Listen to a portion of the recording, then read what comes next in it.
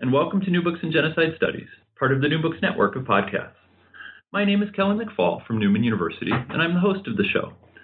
Each month or so, I interview an author of a new or recent book in genocide studies.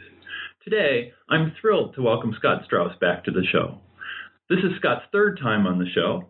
He's a professor of political science at UW-Madison, and he's the author and editor of several books about mass violence and human rights. Today, we're going to talk about his new books, Fundamentals of Genocide and Mass Atrocity Prevention, published by the U.S. Holocaust Memorial Museum. The book is a slim but powerful examination of what we know and what we don't know about preventing mass violence.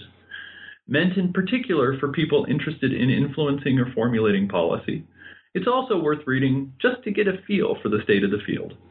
Scott surveys an enormous amount of literature concisely and carefully, and I'm greatly looking forward to talking with him about it. So, with that, Scott, thanks for being with us. Thanks for being back with us on New Books in Genocide Studies, and welcome to the show. Thanks so much for having me again. Scott, why don't we start I know you did this before, but I know we have many listeners who probably have joined the podcast since then. So why don't we start just by giving you a chance to give a little bit about your background and how you became a scholar of genocide and mass atrocities? Yeah, absolutely.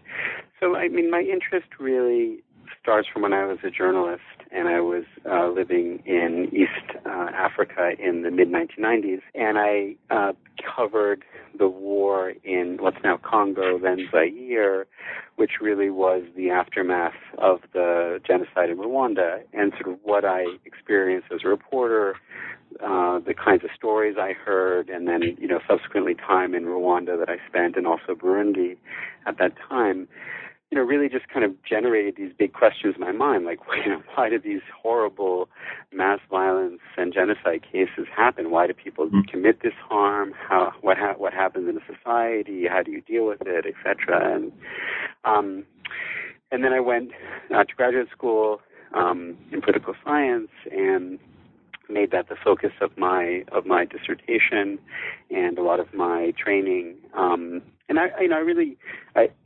this book is not a good example of this, but I'm, both a political scientist, an Africanist, someone who studies Africa, and a scholar of genocide and mass violence. And so I tried in my training, tried to kind of learn about those three different areas. And so my previous work, what you've interviewed me about before, is really trying to understand the causal nature of genocide. Why does genocide happen? And I've done that in my first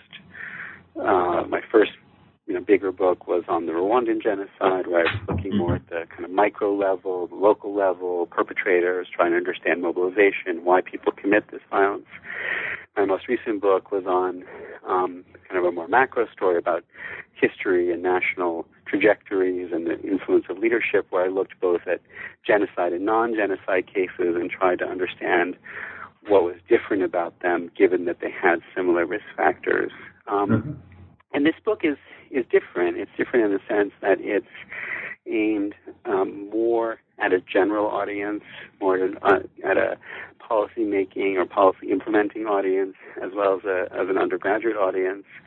And so, it's a different beast, if you will, than what I've done before.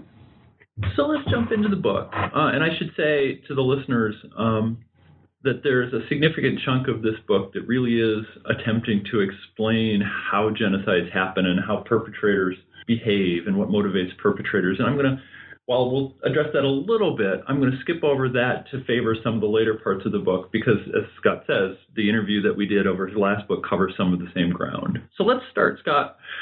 I've got in my notes kind of this vague question. What is this book about? In other words, you title the book Genocide and Mass Atrocities. What do you mean by these, and why did you settle on those rather than others? Okay, so the book is really designed as a one-stop shop, so to speak, effort to summarize a field of study, and it's a field of study that you cover in your podcast, and that some of us have gotten interested in, and I think in the policy world, I'd say in the academic world, I'd say genocide is still the unifying concept that brings people together. Mm-hmm. I'd say, and perhaps mass killing.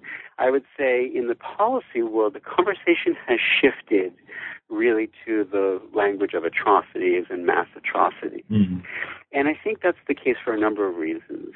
One is that the term genocide as a term that can guide policy in real time has a number of limitations, which we can talk about if you want.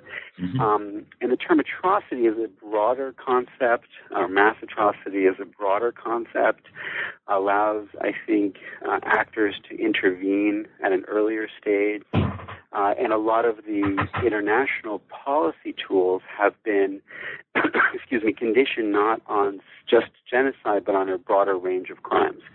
So the book, the title of the book, in terms of what it's about, fundamentals of genocide and mass atrocity prevention, I think brings these two things together. I mean, it recognizes that genocide is still the most visible, the most well-known concept that brings together the field, but also that this term mass atrocities, I think, has become the term of reference primarily in the NGO world, in the policy world, and so forth.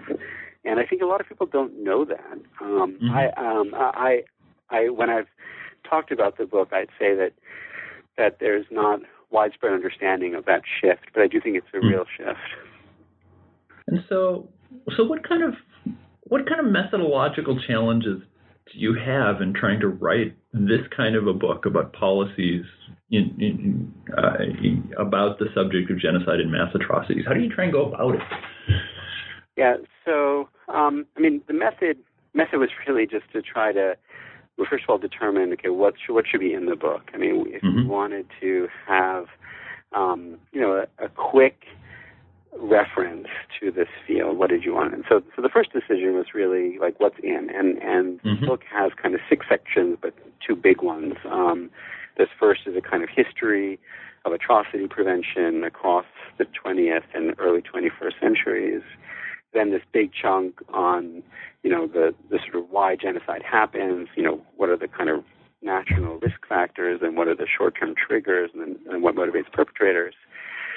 And then there's a section on policy, and then sort of the question there was, okay, well, how do you divide up that field, or how do you divide up that area? And so there's a kind of first the anchoring policy frameworks that exist both domestically in the United States and then exist internationally, primarily at the UN level. Then there's the kind of question of, what are the tools? What are the actual policies that people can draw on? And here I think, when I was first getting into this field, it was really you intervene militarily or you don't. Mm-hmm. And that was, it's do you do something about genocide or not? And do something meant you send in the troops. And I think one of the things that I learned in this book, and that's reflected in that chapter, is there's a huge range of tools, that some of which are coercive, but not all coercive tools are military ones, some of which are not coercive. Depending on how many details we can go into some of that. So the sort of next chapter there was sort of looking at the tools. But as a scholar, I also know that there are a lot of problems with these tools, and our understanding of them is very incomplete, in the sense that we know that, as scholars, we know that a lot of times, these tools don't work, or they have negative consequences. And it was I felt the responsibility as a scholar, which makes this, I think, not just a policy book, is not only to kind of outline what the tools are, but then to have another chapter, in this case, the third chapter of the section, on what do we know about the effectiveness of these tools, and what do we know about the kind of problems that they can create. And then there's a chapter on sort of looking at the sort of range of actors. I think, the other thing is that, this is true for many areas of kind of global governance and different kinds of international action, that it's not just states anymore. You've got a number of international organizations, you've got NGOs, citizens, etc., and sort of surveying that. And then the last section was about sort of the aftermath, the kind of, on the one hand, just general questions of rebuilding societies after genocide and mass atrocity. And then, as I'm sure you know, and your listeners do, there's been this, revolution in kind of accountability practices, justice practices, and trying to map that out as well. So to answer your question, the method was really, once we decided what was in the book, the method then became sort of surveying the literature and trying to synthesize that literature about each of the different subject areas. So if it was, let's say, on the tools of prevention and response, it would be looking at all the policy documents, looking at what's been written about them, trying to come up with some categorizations or ways of presenting that and synthesizing that would be quick but accurate. And so I wasn't generating, usually when someone asks me about methods, it's like, well, how do you generate new information, or how do you identify something causally, or what's your research design? I wasn't generating new data here, and I wasn't really trying to come up with a new theory or anything like that. What I was really trying to do was synthesize the literature, but then put a kind of critical spin on it and sort of say, okay, given where we are, where does that leave us, and what should we be thinking about for the future? It's really an exercise of synthesis. That was really my method, rather than generating new data or new information. So you start the book, as you say, by postulating or arguing that there's been a fragile, non-linear, but still over time, steady increase in the world's willingness and maybe ability to acknowledge attempts to prevent or stop mass atrocities as a moral imperative. What you call this the emergence of a norm of atrocity prevention. How and why does this, and I understand you could write a book about this, but relatively briefly, how and why does this happen? So I think, this is the argument of the book, and it was a surprise to me. I mean, I really came away from this book and having surveyed this literature and really thought about the policy stuff, I really think progress has been made. Yeah. And it's really hard to say that in the face of Syria and even Libya. But I really think that if you compare where we are now to where we were when I started to work on this area in the 1990s with Rwanda and Bosnia and even Kosovo and East Timor in the very late 90s and early 2000s, I really think we're in a really different place. And that doesn't mean that, everything is hunky-dory and, all that. I mean, that's the sort of the line I try to use in the book is a lot of progress has been made, but there's still a long way to go. Sure. So, your question is, why did that progress get made? I think, and there are a couple ways to answer that question. I mean, I think that the failures of the mid-'90s were pretty massive.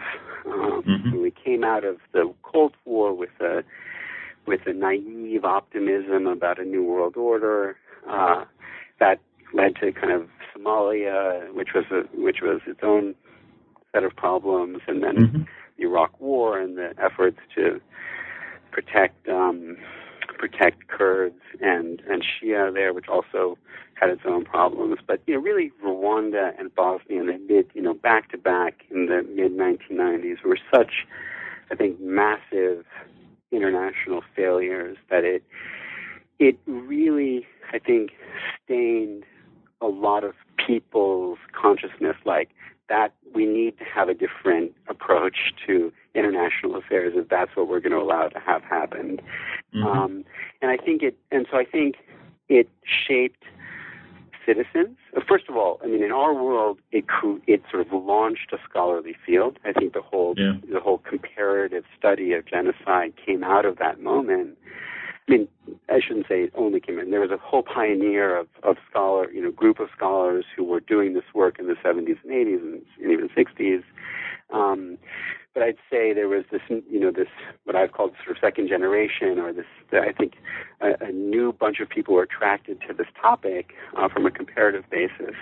But outside of the scholarly field, I think within policy circles, I think both people in government, Susan Rice, in the United States government, people like her, who were involved, were in government, during the Rwandan genocide, who ultimately came to think like that was a huge failure. Madeleine Albright, Bill Clinton himself. I mean, these guys went on to say like this is one of the biggest regrets of their administration from a foreign policy point of view. I think within the United Nations, it was hugely embarrassing. I mean, the reality of, well, let's take Bosnia. The Dutch peacekeeper is getting effectively cordoned off by the Serbs while they went out and committed Bosnian Serbs went out and committed, the largest massacre on European soil since World War II. The fact that you had in Rwanda a peacekeeping mission on the ground with a force commander that wanted to be more aggressive and was warning people a couple months before that something bad could happen, and then the reaction was pull out the troops. I mean, when the genocide started. I mean, I think these were hugely important events in government and in these international organizations, and I think finally among citizens, among students, people. I don't know how old you are, but people of my generation, people who maybe some of your listeners who I think were very taken by what happened, and so I think there was a sense like, okay, this is really bad. Like this is something that we shouldn't allow to happen.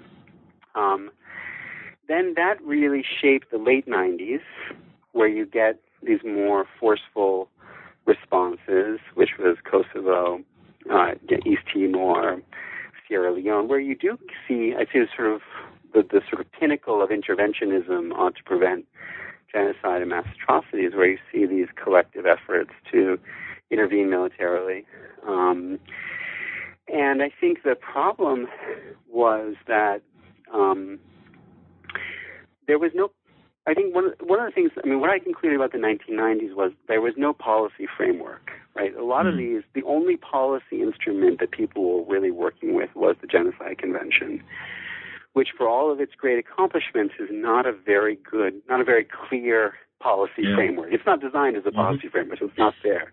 But basically the language is simply, states that ratify the convention are obligated to prevent genocide, but what that specifically means is that they have to go to the competent organs of the United Nations to get the competent organs of the United Nations to prevent genocide. But what exactly that means, whether or not genocide can be defined and labeled in real time, all these issues, I think, were left unanswered by the Genocide Convention. And so you had all of these policy responses to Rwanda, to Bosnia, to Kosovo, to East Timor that in some ways were dancing around the Genocide Convention, but without a really clear, thought-through policy framework.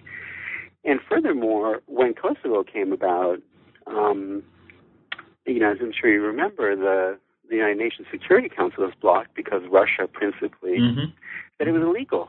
It was illegal to intervene to stop genocide, or stop, they didn't call it that, but just, on these grounds. And so the operation was channeled through NATO. And I think that whole experience of both, Rwanda, then Kosovo, prompted Kofi Annan, who was then the Secretary General of the United Nations, to say, okay, we need some kind of framework that's going to allow us to manage the issue of sovereignty and the clear protection of sovereignty in the United Nations Charter, and this strong imperative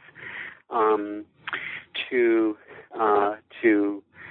stop, genocide and other forms of atrocity, and that ultimately gave birth in the 2000s to the responsibility to protect doctrine, and so the book is sort of on the one sort of trying to trace out that history at the international level. And I think, for all its problems, R2P is a touchstone in the international system. There are a lot of people that still resist it and so forth. But in terms of thinking about like where we are today versus where we were in the 90s, before the 90s, we have a framework now to think through this problem of when and why and under what justification can international actors respond to genocide and mass atrocity. I think R2P, I think is a framework by which to puzzle through that problem. That didn't really exist before, and I think that's important. So that's a sort of long-winded answer to your question. I think there's also, so that's a kind of policy framework. I think at the normative level, that is people's values. I do think that the Rwanda-Bosnia and the subsequent books and movies and kind of conversations, I think, were very important. And I think probably the place that I locate that change is the response to Darfur. I mean, if you look at Darfur, there was a pretty significant movement, whether you want to call it a social movement, but a lot of organization and mobilization within civil society to respond to those atrocities in Darfur, respond to the genocide in Darfur. And there's a whole pushback against Save Darfur, and I'm happy to talk about that. And a lot of the criticisms I think make sense and are valid. But from my perspective, or what I'm looking at in this book, the fact that there was this mass movement around Darfur is very important. And you compare that to what happened in Rwanda, where I've heard these Congress people or people in government saying, no one was calling us about Rwanda. No one was doing anything. So we weren't about to put our political take a political risk for something that no one knew or could pronounce or had ever heard of. Especially in light of Somalia and so forth. So I think Darfur, to me is part of is evidence of a normative shift. And so I think that's part of it. And I think within the various policy circles, within UN circles, within the United States government, I think within European, Australian, and then a bunch of the regional organizations, the African Union, NATO, principally, I think there's been a lot of thinking about, what do we actually do and how do we do it? And I think there's been a whole bunch of developments on the tools side in terms of peacekeeping, in terms of sanctions, in terms of the prosecutions, in terms of threat of prosecutions, in terms of communication, in terms of high-level diplomacy, and so I think there has been a lot of I think the so-called toolkit, and I don't love that term, which if we want, we talk about, but the options that are available to a policymaker that wants to try to prevent or mitigate these crimes, I think that it's a much more developed set of approaches than was the case in the 90s and even early 2000s, where, again, I think the framing was like you intervene or you don't.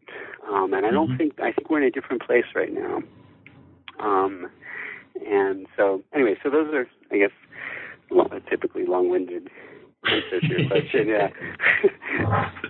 I was actually going to ask you about the toolkit metaphor. I teach the historical method. I'm a historian by training, and one of the things I talk about with my students is that you can learn a lot about an author from the kind of metaphors they use. And for you talk about how toolkit is the kind of broadly accepted metaphor, but you have problems with it. Why? What are your problems? Well, I think that they're not huge problems, but it's basically, I think there's a sort of notion that there's like a sequence of things you can kind of reach into your toolkit. You try this, then you try that, then you try that. And I think there's a couple problems with that. Number one is that I think this notion of a sequencing is incorrect. You can have at any moment in a crisis, you can have sanctions, You can have a commission of inquiry from the United Nations. You can have a referral to the International Criminal Court. You can have diplomacy. And so a lot of things are kind of happening simultaneously, and I think a toolkit doesn't get at that. And the other thing is that, and I emphasize this in the book, is that I do think that each situation is different. And so one of the conclusions of the book is that, I think people need to make case-based analyses of what the constraints are and what the situation is. So, in Syria today, the international constraints on a more coercive response to the atrocities are very different from what they are in Burundi. And I think that the notion of a toolkit a bit decontextualizes that and doesn't allow. I think this sort of gets away from this sort of case-based approach to atrocity prevention. So those are really the concerns. Yeah. So you divide strategies into prevention and response, and maybe that's a self-evident distinction, but maybe not. So what's the difference between prevention and response? So I think prevention is the idea that you are taking measures to diminish the probability of an atrocity starting in the first place. And so I think if you sort of, the easiest way, at least for me, to think about this is if you think about, okay, we can identify there are a bunch of factors that typically make a country more prone or more vulnerable to this type of violence. They could be in an armed conflict, they could have a history of discrimination, they can have poor human rights laws, they could have a low level of economic development. I mean, whatever, it's a non-democratic country. Excuse me. Prevention is that you would address those structural causes of genocide and mass atrocity in such a way that you diminish the probability of genocide or mass atrocity occurring in the first place. So you would, if you have a history of discrimination, you try to address that history. You try to end discrimination. If you have low economic development, it's a poor country, that you try to grow the economy. And similarly, if it's a non-democratic country, that you try to make it more democratic. And I think there's nothing wrong. I mean, the line in the book I take is that that's great. These are generally things that everyone can sign on to, whether it's ending discrimination, whether it's reducing armed conflict, whether it's increasing democracy, whether it's growing your economy, and so forth. The problem is that those are extremely difficult to do. Yeah. And, that's what everyone in development wants to do. Everyone wants to grow the economy. Everyone wants to, have better ethnic and religious relations in the country, and identity-based, approaches to politics and stuff like that. And so it's not that I take the position that it's a bad investment of time and resources, but that it's often very difficult to accomplish those goals. And one should be realistic about that. So then I think response is the idea that one is taking action either in the country or outside the country to interrupt, mitigate, stop this violence once it's starting or once it's about to start. And so you're not trying here to address the structural causes of the violence. In the first place, you're saying, okay, it's happening.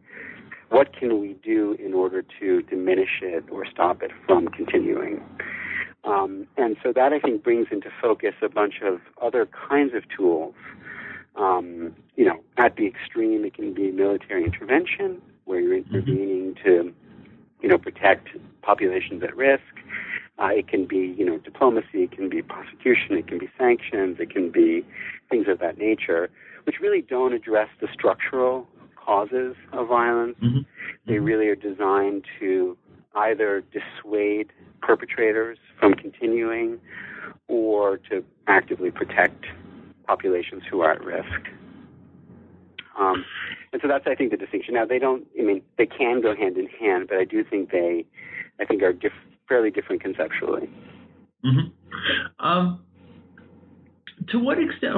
Well, the broad overarching kind of issue I want to get to next is the question of who performs these.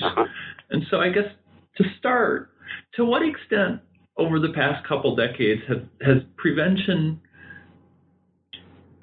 to what degree can you point to case studies where domestic prevention measures, in other words, prevention measures taken within a country or a society or a region, to what extent are there case studies where those kind of measures, as opposed to external, been effective?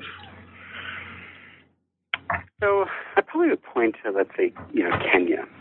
Yeah. So we have, Kenya. We have, and people would disagree with me. Let me just put that that out there.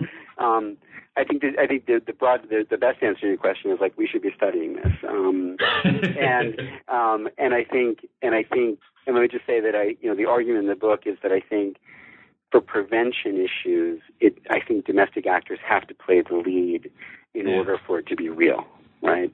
Because these are really about changing fundamental institutions in a country, and if that's going to be real, it's got to come from the domestic actors themselves. So, I mean, my off-the-cuff best answer to your question would be Kenya. And if you look at there was this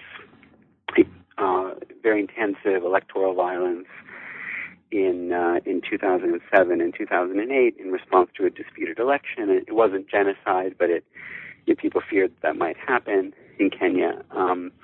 But afterwards, I think there was a fair amount of internal discussion and debate and analysis of that ultimately prompted kind of not quite like a truth and reconciliation, but a kind of national dialogue within Kenya, efforts to reform the constitution, and I think a fairly rigorous response by Kenyan civil society, which is stronger than other African countries.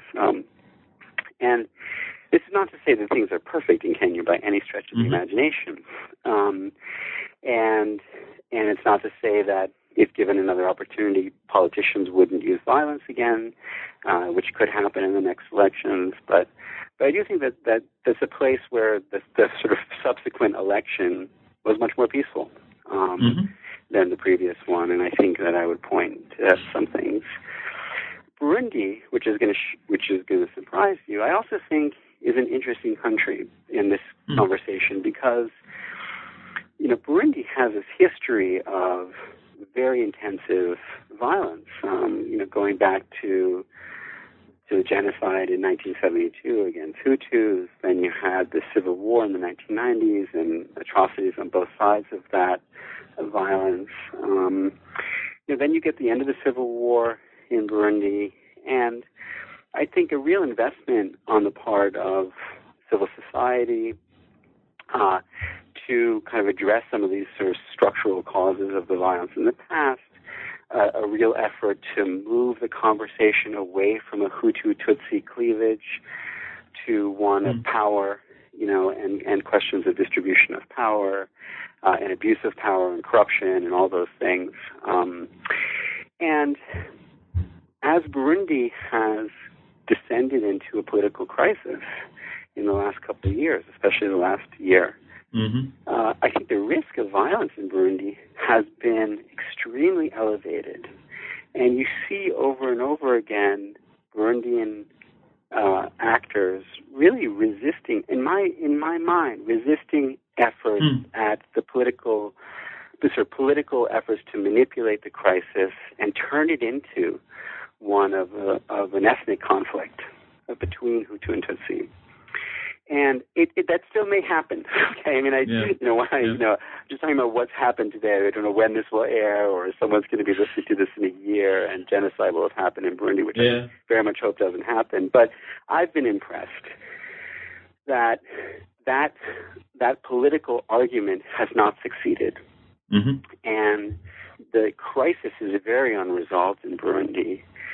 But from a kind of genocide point of view, I think that there has been, I think that it could have been a lot worse given Burundi's history than what it's been. And I think some of that is due in part to some of the domestic work that's been done in Burundi.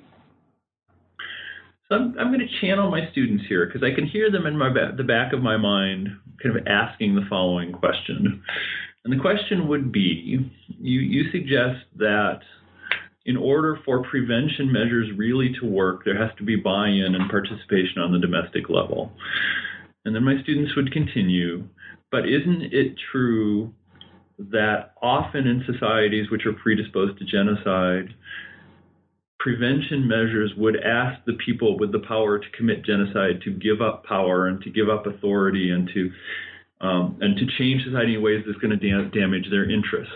And so then they would say, wouldn't this make it unlikely that domestic prevention measures would actually be implemented? Yeah. What do you think of that line of reasoning? Yeah, no, I mean, well, let me kind of, I'll respond specifically, but just make a macro point, which is, I mean, the other thing I think we have to keep in mind, and this is sort of sub-argument of the book, whether we're dealing with domestic politics or we're dealing with international ones, is like, it's hard to stop genocide. It's hard to prevent it. It's hard to stop it. And I think we should be realistic about, or I think we should be conscious of how we define what success is or what it's not, and the sort of all or nothing, every life saved versus, you know, hundreds of thousands of lost, I think is a false dichotomy. But I just really appreciate from having done this work for this book that it's hard. This is hard to do. Mm-hmm. This is hard to accomplish. And I don't think people understood that in the 90s when it was like we walked away from genocide in Rwanda. We could have stopped it, and we didn't, or Srebrenica, and we didn't. And like it's a lot harder than that. So anyway, the answer to your question is I think that one has to recognize that in all of these domestic spaces, it's not that usually the political elite is not uniform.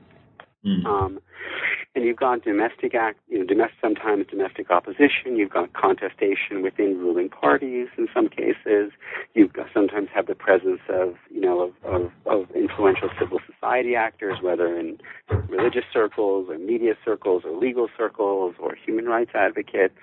Sometimes you can have pressure from citizens themselves, and so elites will often try to capture that and not listen to it. But sometimes they have to, or sometimes they want to, and they might want to in political science terms we would talk about kind of a lock-in. And so sometimes you get societies that are in transitional phases where you get a new leadership, whether it's elected or they win a civil war or something like that, and they want to try to lock in the gains on the democratic side or on the genocide prevention side and take efforts to try to prevent the country from turning back towards its darker past. And so I do think there are circumstances where that exists. I mean, it's not, one can look at Turkey and sort of say, okay, well, that one never happened, right? But one could look at Germany and say, well, let's look at what happened after World War II. And there's a pretty remarkable reckoning with the past in Germany that is, I think is a very interesting model for the rest of us. But in other places too, I talked about Kenya, places like Bosnia where the political system is very fractured and often very paralyzed. But the political structure was at some level designed to, it hasn't worked this way, but it was designed to increase, cooperation across ethnic groups in the structure of the executive. And again, it hasn't worked that way, but I think that's a place where the aftermath of war and the political agreement was designed to try to address some of the structural problems that predisposed Bosnia to conflict, to identity-based conflict in the first place. So you're right. People will resist it, but it doesn't mean it doesn't happen, and doesn't mean and usually there are circumstances where you get leaders who come in and feel that they have a mandate to do X or Y or Z. So if prevention fails or isn't tried, I suppose, response is the next category. And as you said, often people still think of response in military terms, but you suggest a variety of non-military strategies. Can you give some examples of non-military strategies and what kind of sense do we have from the research about which of these work better? Okay, so I think, in my mind, one of the more useful aspects of the book are the tables that I created. Yes. And I'm just turning to them now. Mm-hmm. And, in terms of response, the categorization that I make is there are kind of 5 categories of responses: diplomatic, international, legal, economic, and military. And here I was really kind of synthesizing other people's work. I mean, I didn't create these categories. Yeah. So, diplomatic could be there's a high-level mission that goes to a country in crisis. High-level mission is composed of, maybe a regional leader, could be a former president of another country, could be UN Assistant Secretary General, could be, could be the foreign secretary of a country, could be the head of the State Department in our country, and they have a meeting with the principals. And, effectively they say, we're watching what you do here, and we want you to know that we take these crimes seriously. And I think those conversations are happening. I think if you look at, Burundi, even Syria, you look at Egypt, you look at the crisis of recent crises where there was actual atrocities, or there could have been high levels of atrocities. This happened in Kenya as well. South Sudan, the transition in South Sudan, and I think that there is this sort of diplomatic action, and again, a committed perpetrator is going to just totally ignore it. But I do think that it shapes the calculations that these leaders are making, and in particular, if they are unsure about whether or not they're going to succeed. If you've got these high-level people coming in and saying, look, if you go down this path, you're going to face the consequences, I think it's affecting their strategic response to how they stay in power. And so I think the diplomacy is sort of one piece of it. And I isolate, 8 different diplomatic actions, but I think in concept, that's sort of what I have in mind. It could be technical assistance, it could be withdrawing technical assistance, it could be, suspending someone from an international organization, it could be, things of that nature. So then I talk about kind of informational responses, and so that can be public. So what I was talking about previously was private diplomacy. This could be more like public diplomacy or advocacy or naming and shaming, where you're getting, whether at the UN level, getting at a State Department level, or another foreign ministry level, or human rights organizations that are documenting the crimes, they're investigating the crimes, or they're investigating preparations for the crimes, and then they're communicating it. Classic human rights work. And this is creating a record. It's shining a light on these problems. It's creating normative arguments that it's wrong. It's citing typically international human rights law, and specifically, often the Rome Statute or for the International Criminal Court. I mean, sort of drawing on the treaty structure that exists from human rights, and then investigating these crimes and making a lot of noise about it. I mean, just yesterday, or maybe today, we had the Commission of Inquiry for Syria calling what's happening to the Yazidis genocide. We had a couple of weeks ago a Commission of Inquiry on Eritrea that essentially said there have been these crimes against humanity in the country for 25 years. That's what I mean. And then you look at these reports, it's documented, it's usually credible, and that's a response. Again, a committed perpetrator is going to ignore it. But it also generates usable information that that people use. That's what usable information is. I wasn't very articulate, but you get the point. You can take that a little bit, the kind of more coercive versions of that would be kind of countering speech. You know, it could go into jamming radio stations. It could be trying to disrupt communication networks. I mean, this is sort of informational where you're, you know, maybe if there was active perpetration of violence, you know, where if you want from an outside powers point of view, you could try to, you know, interfere with a computer system or interfere with a radio network or something along those lines. But I primarily meant the former example. Yeah. Okay, then there are these kind of legal missions, and here he's sort of blurring into the informational side of it, but where you have investigations that are, I think, designed to prepare the groundwork for legal action and for prosecution, for criminal prosecution. And so, I mean, in a way, some of what I just cited, I think, is a good example of that, where you have these commission of inquiries, like for the Yazidis. And one of the investigators I was listening to this morning is Carla Del Ponte, who's the former prosecutor for the ICTO and the ICTY. And she's saying, basically chomping at the bit, saying, I want to prepare, you know, a dossier to take to the ICC. But the point here is that there are these legal actions now that didn't exist in the 90s at the same level. And at the international level, that's really the ICC. But you also have to look at the string of ad hoc tribunals that have been created for, you know, Sierra Leone and Cambodia and Rwanda and Yugoslavia.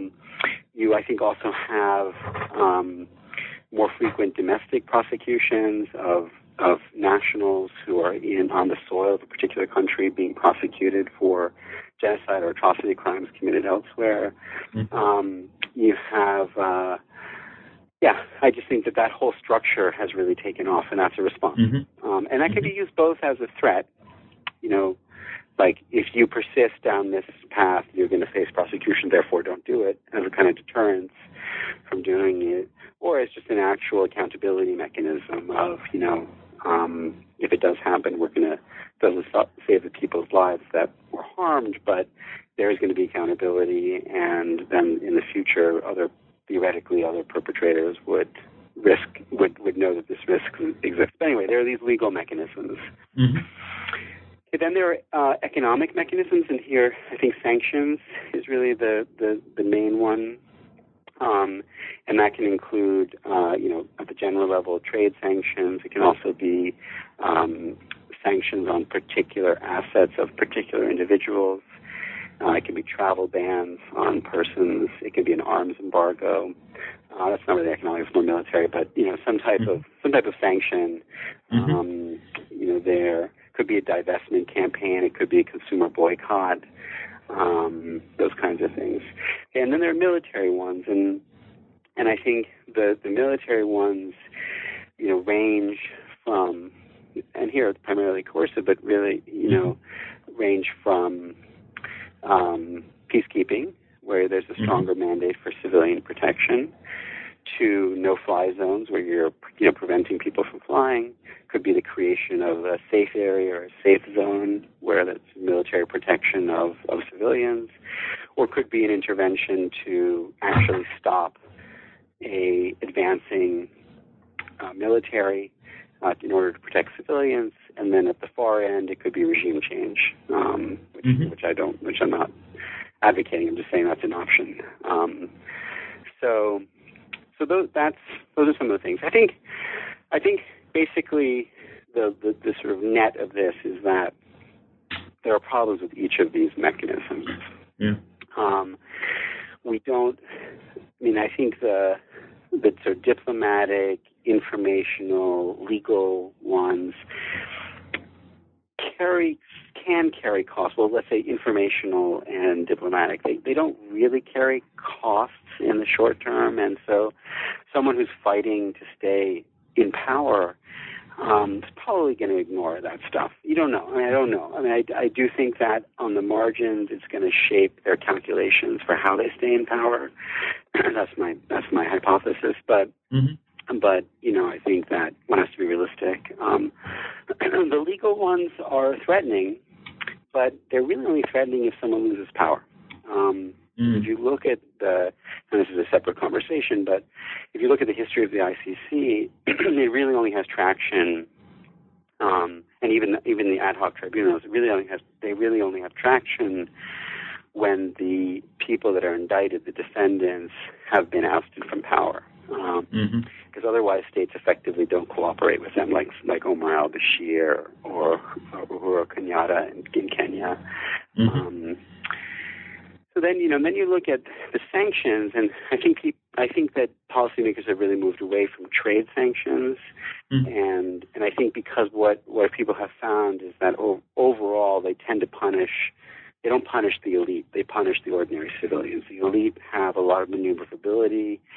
They find they use their power to develop, black markets, and the people that get hurt are the people that are poor and have less power. And if I think Iraq was a big lesson here for people. When you look at what was happening, medically to the people of Iraq after the first Gulf War, and just in general, I think that the people that really suffered were not Saddam Hussein and his entourage, who were the decision makers. It was, it was really the ordinary Iraqis. So I think, and I think trade sanctions take a long time to bite. And so, if you're talking about a measure designed to stop an atrocity in the next month or the next 6 months or the next 8 months, it's not clear that it has that effect. So then I think people have moved more to these targeted sanctions, so-called smart sanctions.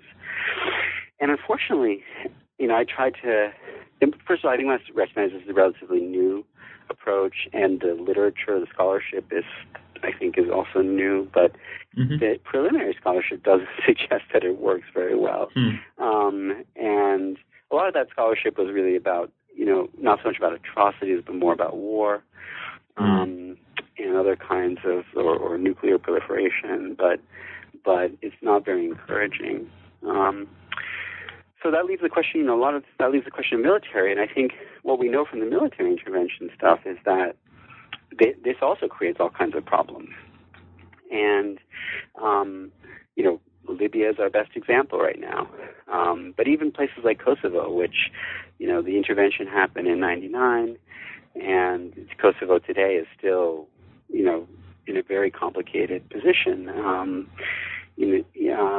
So I think and a lot of people who are interested in genocide prevention also, are very wary about throwing militaries around. And so I think there are a lot of concerns that are associated with military intervention.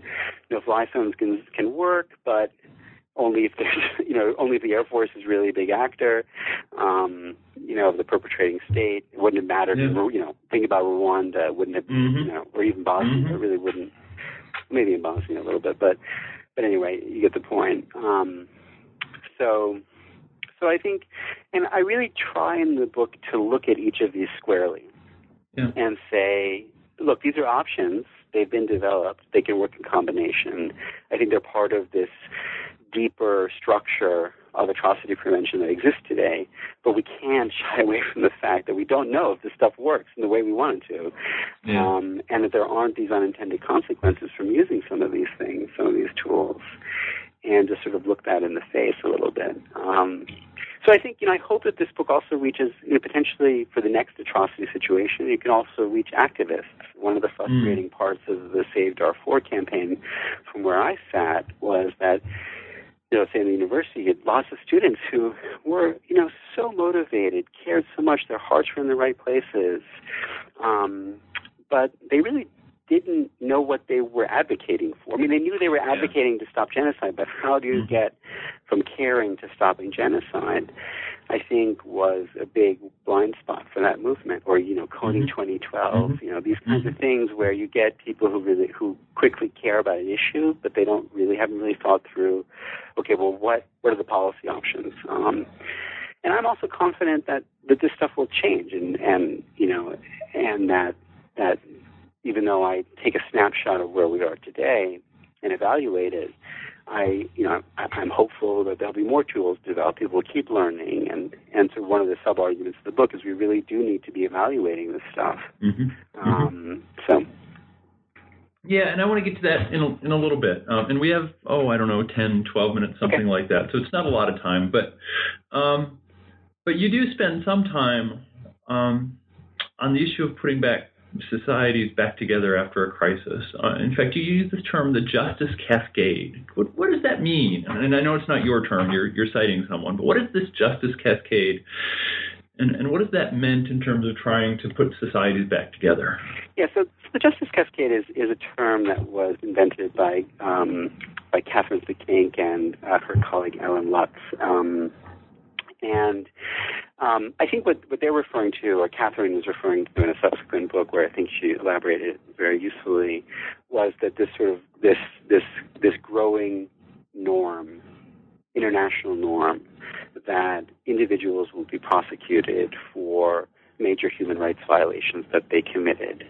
And the cascade notion is that what started out as sort of early efforts at doing that in Latin America, Romania, Portugal, if I'm not mistaken, has cascaded into this, broader expectation and broader practice that in the aftermath of human rights violations, whether at the domestic level or the international level, that there'll be a kind of criminal accountability, a trial. Specifically what she's referring to as a trial. And I think that's pretty accurate. I mean, I think it's accurate in the sense that I do think there has been a normative shift, and I think there is a stronger expectation that there will be some effort at criminal accountability for past human rights crimes. Now, I'm probably not as optimistic as Catherine is in the sense of what the effects of that are, because I do think it really only comes into play when someone is taken out of power. But the justice, the trial stuff is effective, and I also think trials are very limited as a tool of reconciliation, as a tool of history. Maybe I'm sure you're speaking to as an historian. And there are all kinds of problems with trials. But I do think there has been this normative shift and a shift in practice that one can expect there to be criminal prosecution for past human rights crimes. So I think that's big. I think that's a big change. Now, whether that brings the society together, the advocates say this is about breaking a cycle of impunity. This is about having accountability. This is about deterrence in the sense that if you have a past trial, it's going to prevent future perpetrators. It's about signaling to populations that something is wrong. But I know from having watched Rwanda, I know from other cases that in practice, I think societies often interpret these trials as very politicized, as very political. And this notion that this thirst for vengeance, for justice has been quenched, and that allows people to move on and to reconcile, I'm not sure that's been demonstrated. I think it's a nice idea. It sounds good to us. But I don't know that in practice it's really been the case. And I think a lot of the emphasis has been on this, these criminal accountabilities, but I'm not convinced that this is really the best way to heal societies. I don't think we know what heals societies after atrocity. It could be generations, it could be time. If it's about, learning to, fess up to crimes, about taking responsibility, about apologies, sometimes trials can work against some of those things because you're putting someone on the defense. You're saying, you're charging someone. Their job is to defend themselves, to deny it. And so, I think these things are complicated. I think there has been a naive optimism in what transitional justice can accomplish. And I think a lot of transitional justice scholars have become more skeptical about what the effects of these different justice mechanisms are. And here I've shifted to transitional justice as this broader concept that brings together not just trials, but truth commissions, memorials, things of that nature, apologies. Yeah. Yeah. So I'd like to conclude at least this part of the interview by shifting maybe to a little bit more personal basis, because we talked last time about your book, Making and Unmaking States. And in the end of that book, in the conclusion, you offer some kind of tentative policy suggestions, but make very clear the kind of modesty that you feel is necessary for an academic who's not a policymaker in suggesting policy ramifications for academic research. And here you are writing a book which is evaluating policy making and the experience of policy making. I wonder what that's like for you as an academic. How did you approach that issue? How did you feel about that issue? How did you try and tap into other resources? What did that mean for you to be kind of in a position to be at least analyzing policy choices? Well, one response is I'm just a bundle of contradictions. I finished one book. So when I was, and we haven't talked about how the book came about, but I was working with the Holocaust Museum, and the first iteration of this book was as a handbook. And I very much did not want to write a handbook or something called a handbook. And the reason is, and it goes precisely to what you just said, is I felt like I am not a policymaker. I don't know how to make policy. I've never been in that position, and I need to be honest about that. I'm not going to tell a policymaker what to do. And I'm not going to say that this works and that doesn't, blah, blah, blah. What I tried to do in this book was say, this is what the scholarship shows. And this is what I take away from what the scholarship shows. And this is what I think we can learn from some past cases. And let me kind of tee up the questions for you and the problems for you, you being the policymaker, by summarizing what I think we've learned as scholars. And so that's how I approached it. Was to say, I'm not a policymaker. I'm not telling people what to do. I'm not making recommendations. There's not a single recommendation in the book except we should study it more. You know what I mean? So that it's more an analysis. It's a synthesis. It's an analysis. It's bringing something forward. It's trying to be in places critical. I think scholars can do that, and I think they can do that and still be useful in the policy world. I mean, a lot of policymakers. So I interacted with people outside the academy a lot for this project, and a lot of people are, in my view, want to learn about this. They care about it, but they often don't have the time to sit and digest complicated literature. And often our literature, as you know, is incremental. It's sort of like, okay, we're pushing this piece of knowledge forward.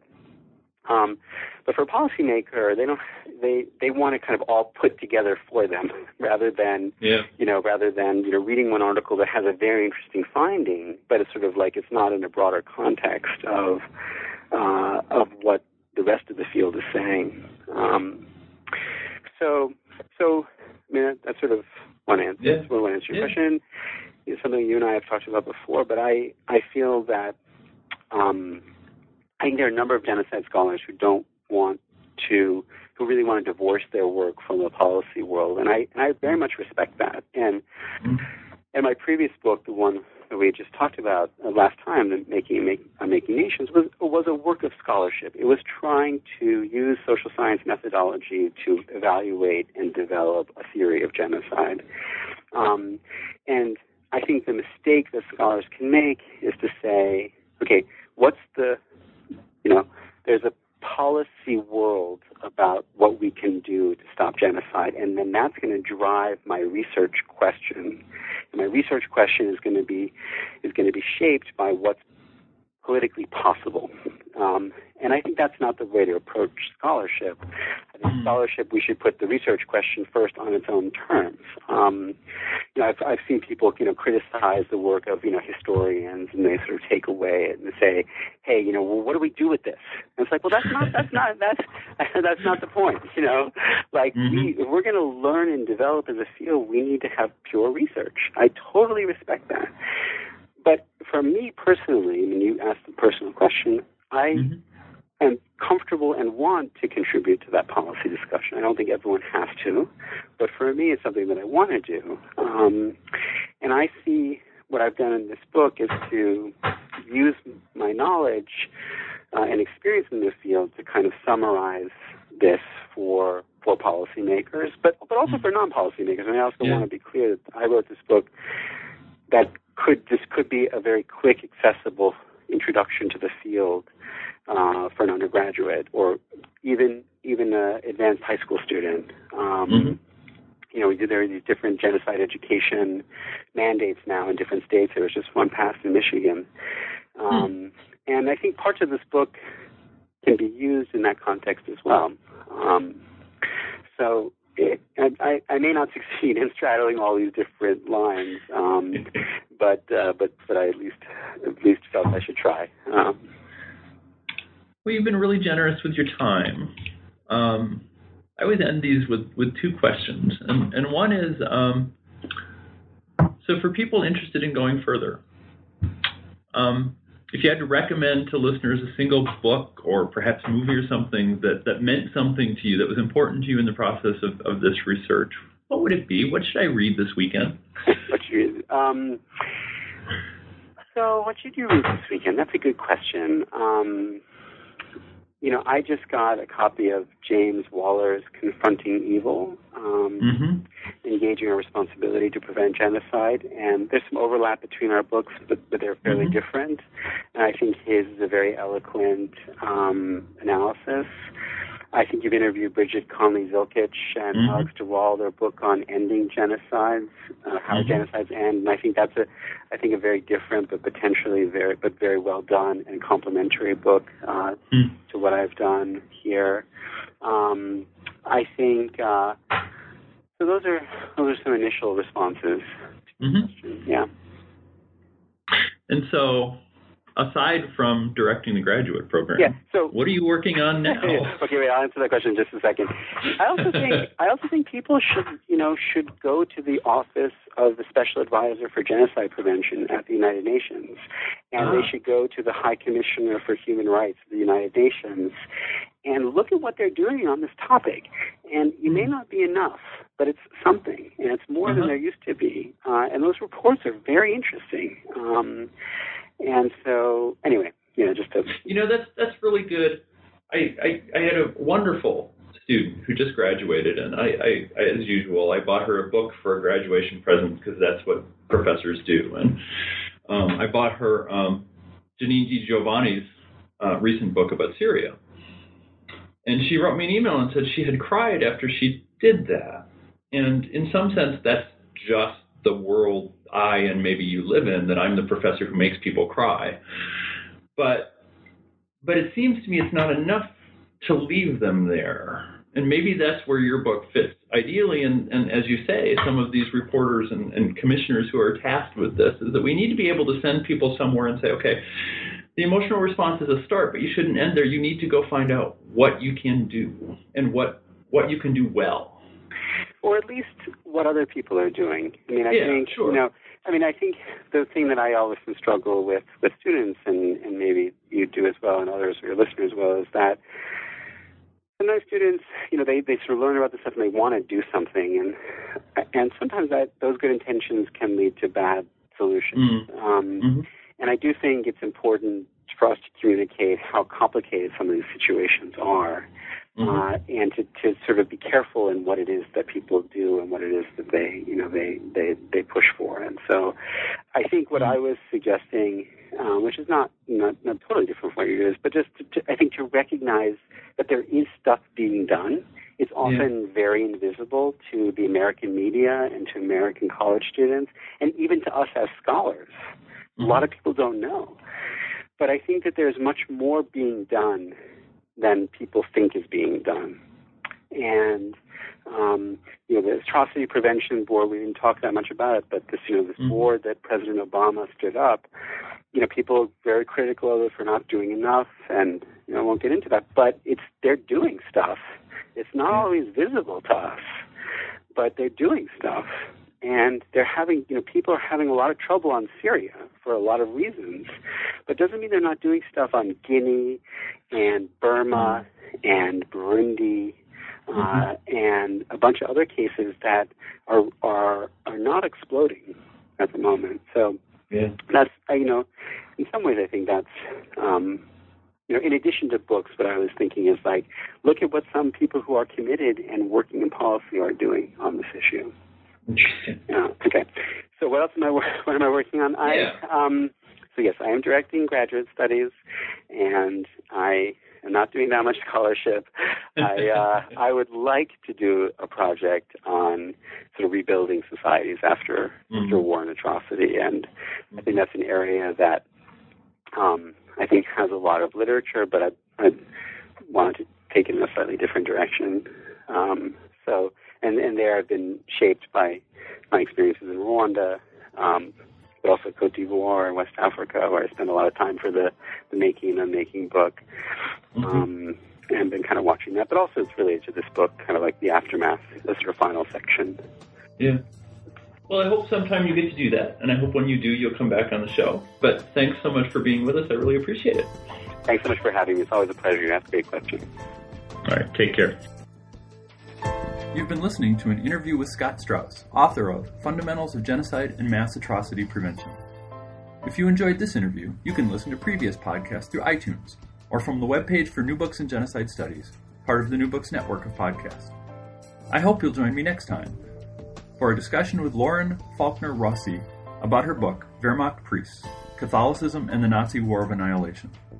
In addition, today's interview with Scott Straus begins an occasional series of podcasts that addresses the question of how genocides end and how they might be prevented or mitigated. James Waller, Carrie Booth Walling, and Bridget Conley-Zilkich will all appear in this series later in the summer. I hope you'll come back for these interviews as well. Until then, thanks for the download and have a great month.